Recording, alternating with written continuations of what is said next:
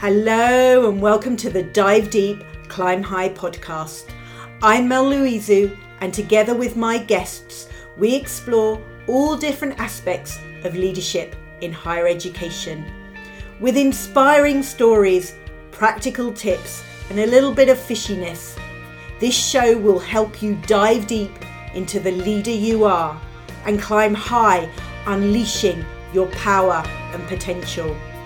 Dive deep, climb high, can-do leadership in a world of can't.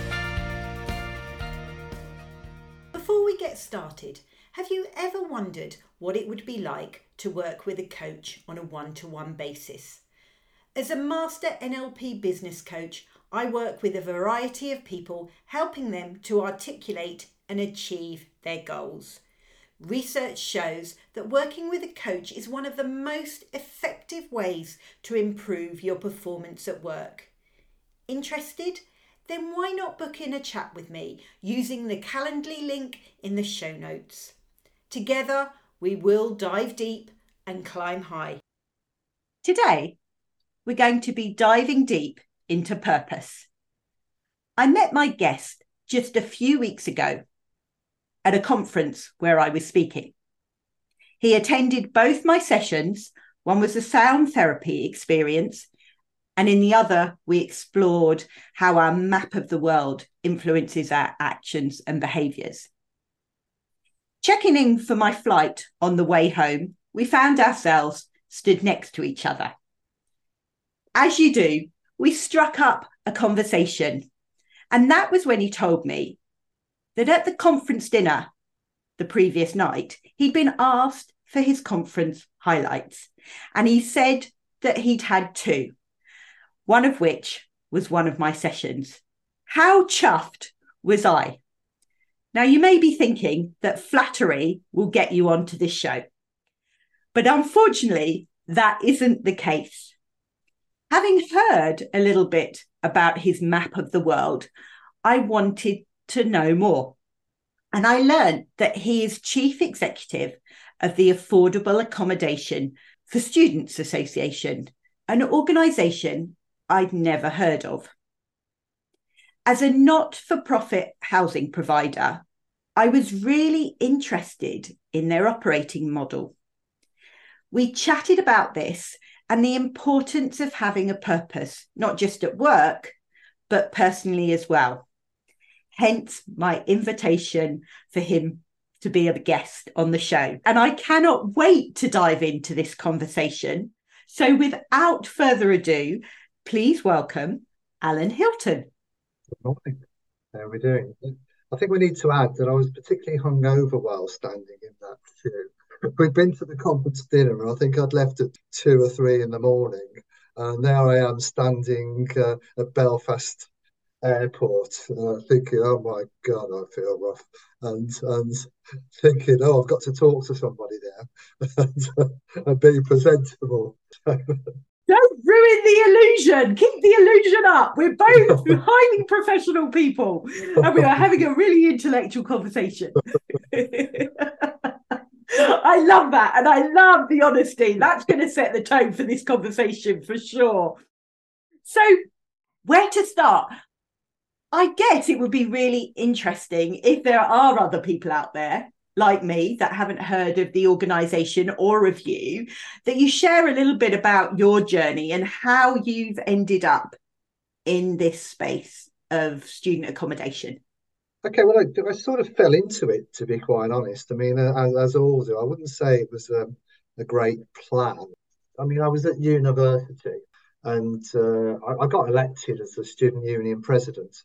And I did it for 2 years and ran some very successful campaigns. And I remember arranging for 6 women to abseil off a building in Moorgate, actually, in the centre of the city of London, followed by 2,000 people on a march. I'm just remembering all that. I haven't thought about it in a long time. I made page 2 of The Guardian, and I still got a picture somewhere. Anyway, that was just an aside. So I was a student union president. And I've always been involved in sports too while I was at university. So even though I was on the Labour students, I was more for at the time sports people, because I was sports chair and stuff like that. So I was there And then someone said to me, "Do you want a job working in this housing association that runs the halls for the university?" And at the time, it was just like free accommodation. That was the hook, free accommodation and £12,000 a year. And that was 30 odd years ago. And I thought, I'll do it for 6 months and sort of like say as an assistant hall manager. And then, so I've gone on. And after 2 or 3 years, I was running the whole thing. So now I'm chief executive of this not-for-profit housing association, which is highly successful financially. But more importantly, we offer the cheapest rents in London, and we are consistently doing that. I mean, we are fortunate in that we've had these buildings a long time, so they're almost free to us now. So it's all right me sitting here smug saying, we're cheap and all these private suppliers are charging lots and lots of money and how virtuous they are. I mean, we're just quite lucky that we've been in this space a long time and are sitting on assets that we've looked after. But, more importantly, for me, what we do each year is we have students come to us in September. And it really does restore my faith in humanity when I see them arrive looking slightly anxious with their parents. And there's a few tears shed. We watch them and we're giving them a space to be safe and grow in that first year and also to be able to afford it. I mean, they come and live with us if they're British and on a full maintenance loan.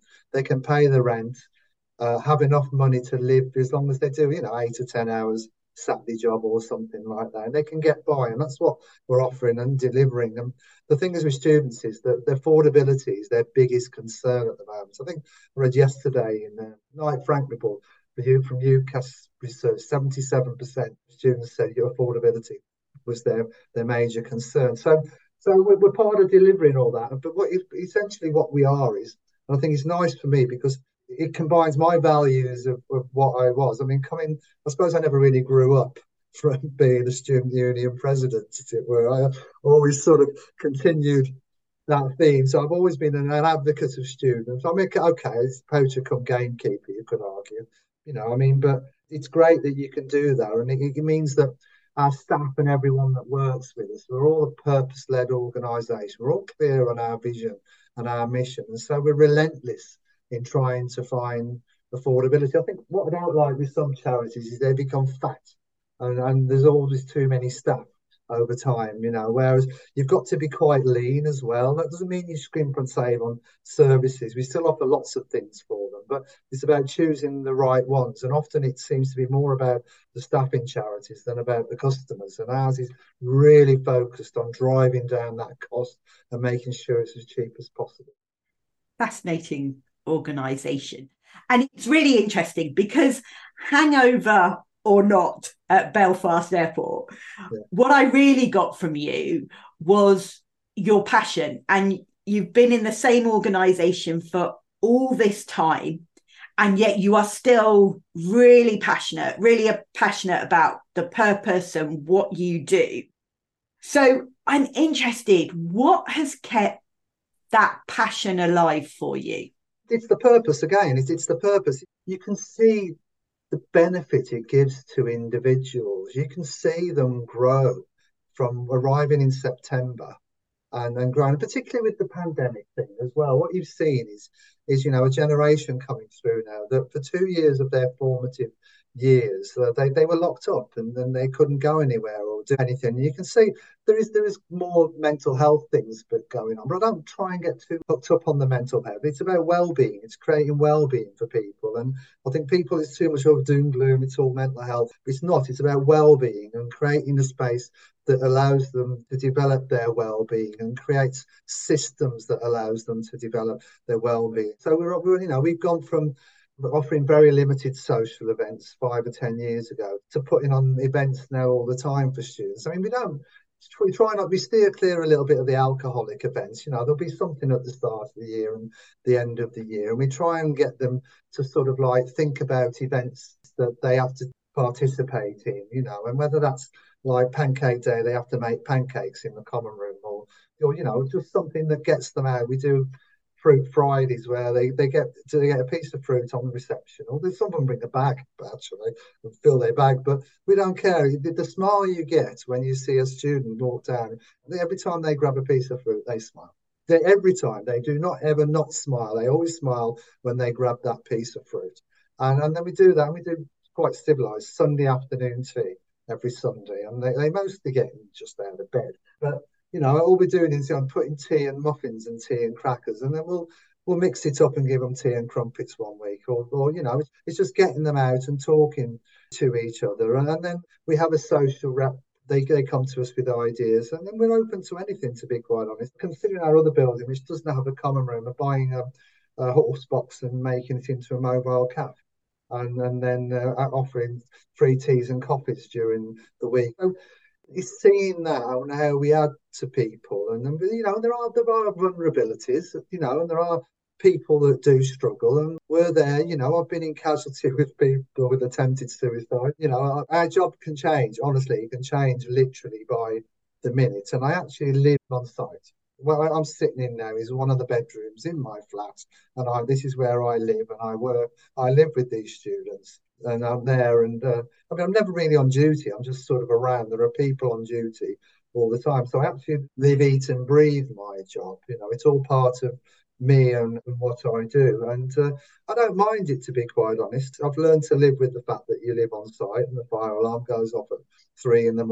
occasionally, and you have to deal with it. But generally, I think what I will say is people, very easy to put a downer on students, but I find this generation of young people one of the nicest generation of young people I've ever seen. They're kinder, they're considerate, they're thinking about the environment, they're tolerant of each other, and they're tolerant of different sexualities, of different races, different religions that they weren't so tolerant of years. They don't take as many drugs, they don't drink as much.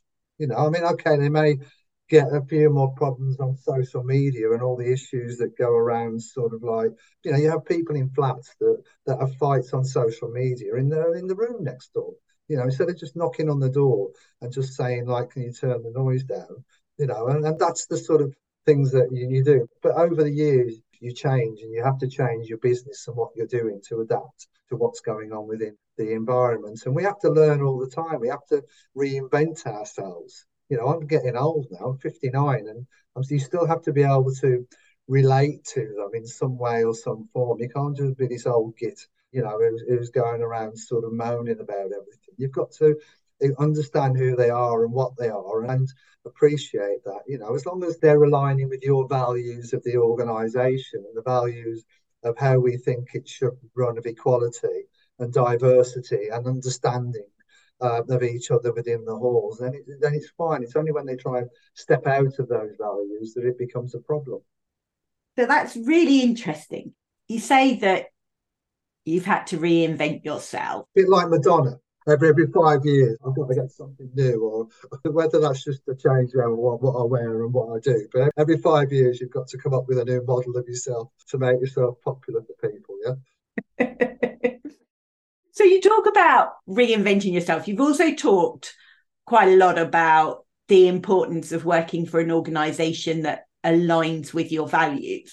So in the past 30 years, do you think your values have changed, or do you think that they are still the values, intrinsically the values you had when you first joined the organisation? I think they're intrinsically the same values, in terms of the equality and sort of like treating people equally and fairly, and understanding different cultures, and particularly within the student environment. But you do have to adapt because the world is changing, and part of being a manager and a leader is you have to adapt to what's around, but you don't fundamentally change your values. Your values are there and intrinsic within the organisation. And actually, when you say value, it's a culture as well. It's culture is the key thing. I mean, culture is the common values, the common goals of the organisation, and fundamentally the culture hasn't changed. And I believe our culture is one of our competitive advantages, because when we get parents' visits, this is prior to the start of term and stuff like that. When we tell them that we're, a not-for-profit organisation and our culture is different, they straight away they're thinking, oh yeah, this is a place where I want my son or daughter to be. because they suddenly understand they're not in it for the profit motive. They're in it because they want to look after them. We're in it because we believe in looking after them and making sure it's a safe place. So those things are about, and I don't think often we sell ourselves enough in terms of that particular virtue or that particular part of what we do, because it's very appealing, particularly to parents who want to know that their son or daughter is going into an environment that they feel is one that's looking out for them as well. Yeah. So I'm interested, for you, does being not for profit, is there a correlation between being not for profit and the culture that you have? Yes, of course there is, because when we're making a decision, it's based on what's right for the organisation. It's not based on what's right for the shareholders. It's not based on what's right for the bottom line. Everything is always the bottom line. You can only be nice and cuddly if you've got money. And I know that over the years, if something goes wrong, say 15 years ago, the windows were past the day. They were not safe, but it wasn't like, oh, we haven't got the money. We just spent the money. We just did it because it was more important that they were safe and secure than worrying about the cost of replacing all of the windows. And it will always be in our mind that our values become ahead. But this is always the quandary, because it's like when we get to say, for example, choosing the rent level for this year or any year, I report to a board of trustees. And these trustees are sitting there and they do this voluntarily. And then there's two things going on here. One is, what can the students afford? Yeah, which is absolutely nothing. Yeah, because the the maintenance loan went up to 2.25% or something like that this year.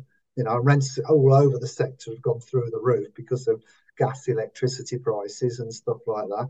And then the other side of the equation is, what's our profit and loss looking like? What can we afford? But more than that, we're not just thinking about this year, we're thinking about the next 25 to 30 years, because we're not thinking about flipping our organisation and selling it in 5 years' time and taking the money out. Yeah. So I'm thinking about, I've got a refurb here planned for 2028 in the one building, and then another refurb in our other building for 2032. Yeah. And then another one for 2046 in there, because all I am is I'm the steward of these assets. For the moment, these assets will be here in 2, 3, 400 years' time, unless we've merged with another charity. So all I'm just on this ship at the moment and making sure it floats well and goes in a good direction. But I'm not thinking about what can I do and can I sell it in 5 years' time, make lots of money and disappear? Because I get paid a salary, the trustees don't get any money, so that does change. So you're always making those decisions between values and finance. Some of the trustees of the board want to go home when making that decision. Go, oh, no, wasn't I wonderful and virtuous today? We froze the rent, yeah, and then they've walked out and they've probably gone home to their husband or wife and said, I'm such a good person, I've sort of like frozen the rent today. But the other side of that is that you could do that every year and then we'd be bankrupt in 5 years. Whereas it's up to me to have that reality. So I'm always wrestling between the values of what you're trying to achieve and the purpose of delivering affordability versus what's realistic. And that's a moral quandary that happens all of the time. And you also have those moral quandaries when you're dealing, say, with an individual student that's misbehaved or done something wrong. It's the balance of their rights as an individual versus potentially the rights of the community and what they're in. And I'm making a decision potentially to evict them. And you've got to balance those moral things in your brain and think about what's right for the community versus the individual. And you wrestle with those things, because to me, it's just an hour in my day, but to them, it's one of the most important hours in their life, potentially. Yeah. And you wrestle with those all the time. So you make those judgments. You have to make those judgments very carefully. And you have to be able to sort of go home on a night time and know that you've done the right thing in your soul. Because you've got to sleep with yourself and wake up in the morning and know that what you've done is right.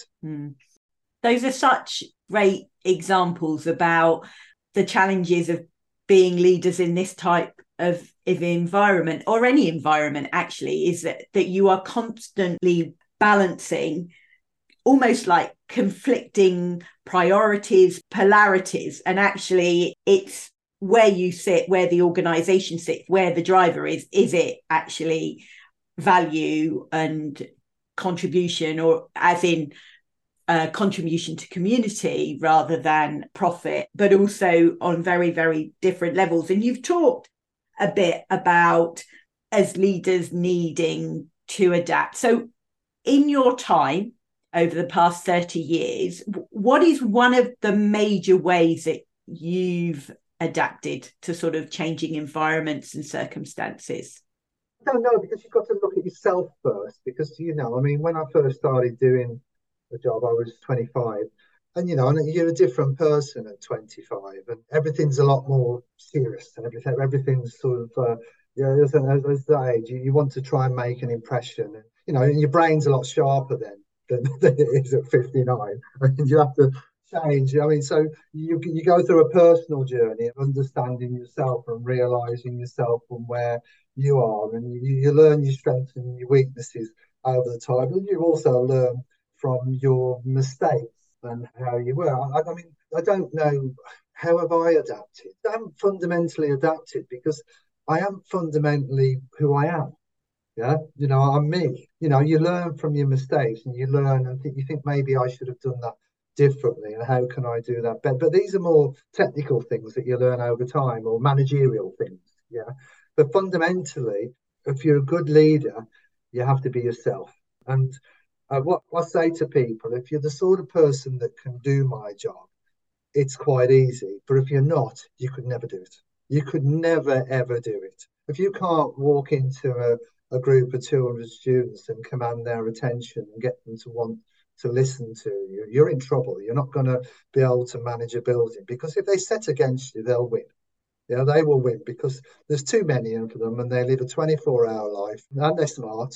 And so, you have to create environments and cultures where they want to work with you, and they realize what you're doing and respect you. You're getting them to buy into the culture. And that's all about that leadership messages that you give out. So it's all about, like, sort of when they start a term, when they arrive, I give them a talk, and I try and inspire them about the vision of the place and why they're here and what it means to be here and stuff like that. So all those things are all part of the messages that you get them to buy into. But in terms of your original question, fundamentally, I haven't changed who I am. I probably am a bit less Wolverhampton than I used to be, but that's probably from living in London for so long. And I think with everything, the ability to deal with people at all levels and in different situations is a skill. You're not here to be everybody's best friend either. As a leader, you're here to make the right decisions for the organization and stuff like that, and then not worry about it that you upset people. You just have to be a bit thick-skinned and just say no sometimes. You're not here to please everybody. I'm not here to be a pleaser for everyone. I'm here to make the right decisions for the students, for the organization going forward. And those traits are there. I mean, there's traits, as I said to you previously. There's also traits of, sociopathic, psychopathic traits that some leaders have. And I think maybe there's elements of that within all leaders, and not the bad ones, but, out of the 20 traits that they talk about, some of them are quite naughty, but out of the 20 traits, I think it's John Ronson or whatever, you can see a little bit of yourself in some of them anyway. Yeah? You can.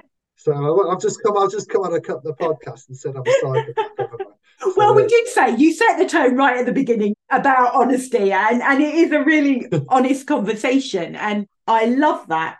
Well, the thing is, I think the ability to be able to laugh at yourself and laugh at your own failings is also a good trait to have as a leader, and not take yourself too seriously.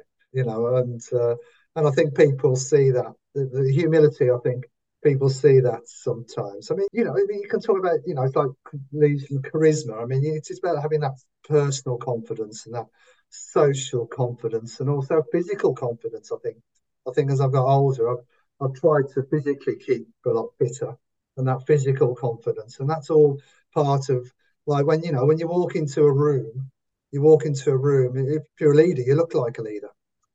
Just the way you walk, the way you gesticulate, the way you just can stand up there and just sort of like say yes, and the way you can sort of make people be quiet, and the way you can pause when you're saying something, the way all those sort of things that you just whether they're learned or whether they're just part of, nature or nurture, which is the old question regarding leadership.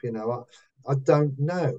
I mean, it's interesting. My first job I had when I was 14 was selling fruit and vegetables on a market stall in Wolverhampton, and part of the role in that was to pitch vegetables and sort of like shout out and stuff. I'm not going to do it in the podcast because it's funny. I can only shout out in a Wolverhampton accent. I can't say it in my current accent. No, it only ever comes out in Wolverhampton. So part of doing that at 14 and standing out there in the cold rain trying to sell fruit and vegetables is all part of my makeup and who I am, I suppose. And so maybe I've just never stopped becoming a market trader selling fruit and vegetables. But what I sell now is accommodation, visions, and security, and Yeah. who knows? That's so interesting. I'm smiling away because my grandfather was a fruit and veg man. So there you go. That's quite interesting, isn't it? But it is, and I think it's, as you say, that experience that we gather, our life experience, is what shapes us. And yeah. I know from the session that you attended of mine about understanding our map of the world, and for me, earwigging a little bit about your map, is that actually for you, purpose isn't just about a purpose at work, but having a purpose outside of work. And I really liked, and you were describing it to the people you were sharing your map with, is that you see your life as a Venn diagram. You have family, you have work, and then you have community. Society. Yeah, I mean, like they all interconnect. So I've talked about my work, and obviously my family's important to me, and I have a son. That's just to everybody, their families. But then the society, and then and I've been lucky to get on in my life. I want to give back to society, so I set up a football team 25 years ago when my son was just starting school, and that football team now has me and another parent, Simon. That football team now has an age group every year now through to two adult teams. So that's down in Somerset. And I still do that. So I took my son through till he was an adult and then he went off to university and then I dropped back down. So this Saturday I'll be coaching the 5 and 6 year olds and we've got three more sessions to go. And it's lovely, honestly. I mean, I say it's giving back to society. You are a role model again. You don't turn up to a football session with a fag in your hands and your socks down your ankles. You're there to be a role model and to show leadership again to 5 and 6 year olds and to try and get them. And like it's funny, just little things even with them. Like what I do with them is I make them line up at the start of each session like soldiers. It's not me about them being fitness. It's about them understanding being part of a team and the fact that they've got to stay side by side with the soldiers. And it's all about keeping their shape because in the match later on in life, the manager will keep screaming at them, keep your shape, keep your shape. And it's even at that age, I'm telling them to keep their shape. And then after a few months, I get them to do a thing called banana where they drop back to the back and stuff like that. And the parents are looking at this thinking, this is amazing. My 5 year old is like a soldier running around a football pitch and they're really impressed. But then as it goes on, I let one of them come out and they become the leader and they have to make sure that everybody else keeps shape. So what I'm doing even at that age is I'm teaching them teamwork, decision making, and then I'm teaching them public speaking skills and I'm teaching them being a leader even at that age. And these are all skills that they will take on. And bear in mind, these kids are now COVID kids and they're quite shy, I've noticed a little bit, but you're trying to teach them all of that. And your role, not all of them have two parents involved. You're there sort of like teaching all those things to those kids. And it's great too, you show them a Cruyff turn and they think you're a god. It's only a little trick. So it is quite rewarding for me. So I do that.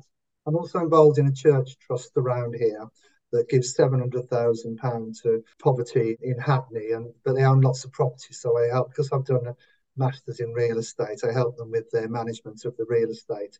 And I give my time to that too. And that's all about helping people with the poverty. And we give to the food bank, we give to the night shelter. So I mean, no, I don't get myself involved in the giving bit. I just get in the doing bit because that's where I can add value. So yeah, those are my values. That's where it all aligns, and it keeps me healthy.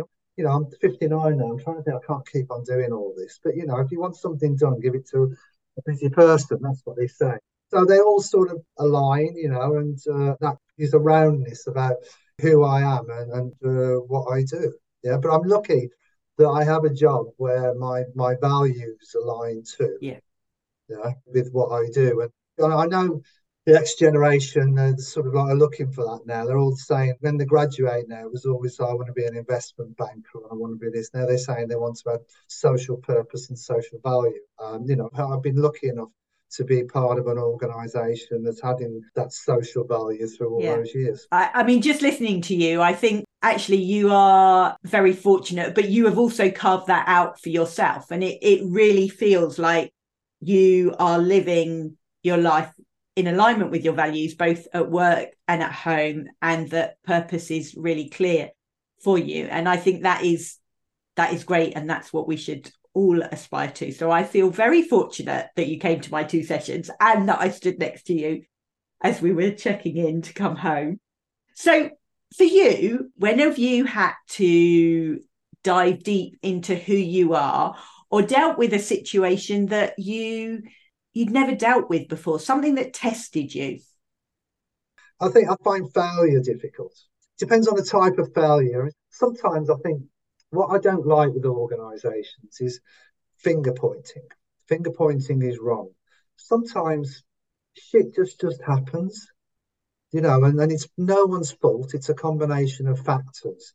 And if things go wrong, what we should all do as an organisation is we all roll our sleeves up, we all work together, and we all sort of like try and resolve what the problem is. And so, I think I take failure quite hard. I suppose that's the nature of being, for all my sort of bravado about sort of like, not worrying about myself and what it is. You do take failure quite hard because in the end, ultimately, I'm there to succeed. And ultimately, if I don't succeed, I'll be out of a job. And that's the bottom line. If you're out of a job, you can't provide for your family, you can't do the nice things in life. So you've got to sort of like have success, but you have to accept the fact that it won't always be perfect and things will fail. But it's about how the organizational culture copes with failure and what it does with failure and how it moves forward from failure. It shouldn't be a lessons learned all the time, like how we've got to go back to that. Sometimes circumstances just happen and you have to let that go and not take it personally. But that is hard for me dealing with failure. I don't know why that is. I mean, I'm being just trying to speak honestly here, yeah, but I'm not trying to give you management speak or textbook speak or anything like that. Yeah, it's not buzzword bingo where I could come up with all the sort of like phrases. I'm just trying to speak a little bit more from the heart. Yeah, and that comes across so beautifully. So thank you. When have you felt like a fish that climbed a tree? I don't know really, because the first question you said is, why is it a tree? Is that the right tree to climb? Maybe there's a different tree. Yeah. And so maybe there's a step back first. It's like before I go trying to climb the tree, I need to ask, is that the right tree? Or do I chop the tree down and not climb it? Or is there a different tree? Or maybe I could prune the tree. I mean, I'm trying to think if there's something that I wouldn't have a go at. I mean, I think we all have strengths and weaknesses. I mean, if you ask me how to plan to get up a mountain and a route, I'm rubbish at that. But if you ask me to be the head of the person leading the map that somebody has planned to get up there, I can do it. And I think it's recognizing the strengths and the weaknesses. I don't think I have the patience to when it was with students, when they're crying in front of me and stuff like that, and there's all the tears. I wouldn't say I'm the most empathetic person because it's just not me. Not that I don't care. I do care, and it's sad to see them crying, and I want to help them. But I'm not your sort of sit-down counsellor type, I don't have the skills to do that. I mean, not that any of our staff are counsellors, but, I mean, I see it very much in an analytical way of like, what's the ABC? How can I signpost them? When's my next meeting? Well, that sounds terrible and callous. It doesn't mean that I don't care for them. It's just that it's understanding your skills and weaknesses. So, but I don't think I've put myself in a position where I'm so a fish out of water who can't climb a tree. I love that. That is such an Allan Hilton response. That has never been offered up before on this podcast, and I love that. Is why that tree? Brilliant. Thank you. As I knew it would be, it's been a really honest and fun conversation. If people want to learn more, if people want to chat to you about your experience and anything to do with the sector, how can they get in touch with you? They can email me on Allan.Hilton, Hilton, at aa4ss for sugar.co.uk. Brilliant. And I will put that in the show notes for people. But I'm no guru. If you speak to my staff, they'll be saying, "Oh, he's a rubbish leader." He always gets it wrong. And they'll be moaning and saying, because we've been together, our staff, for such a long time now. We're like a family. We bicker. In the organisations, there's always one disruptor and always somebody. And so. You may have heard some thoughts, but it's not all sweetness and light. I can assure you. We get by in our own way, but it'll be interesting to see the response to my staff when some of them look at it anyway. That honesty is there again. Honestly, thank you so much for making me chuckle so much, for embracing honesty and just saying it as it is. Absolutely brilliant. Thank you so much. So it just leaves me to say, what final words of wisdom would you like to leave people with today? It's honesty and integrity. Don't change who you are. Thank you for listening to this week's episode of the Dive Deep, Climb High podcast with me, Mel Louisu.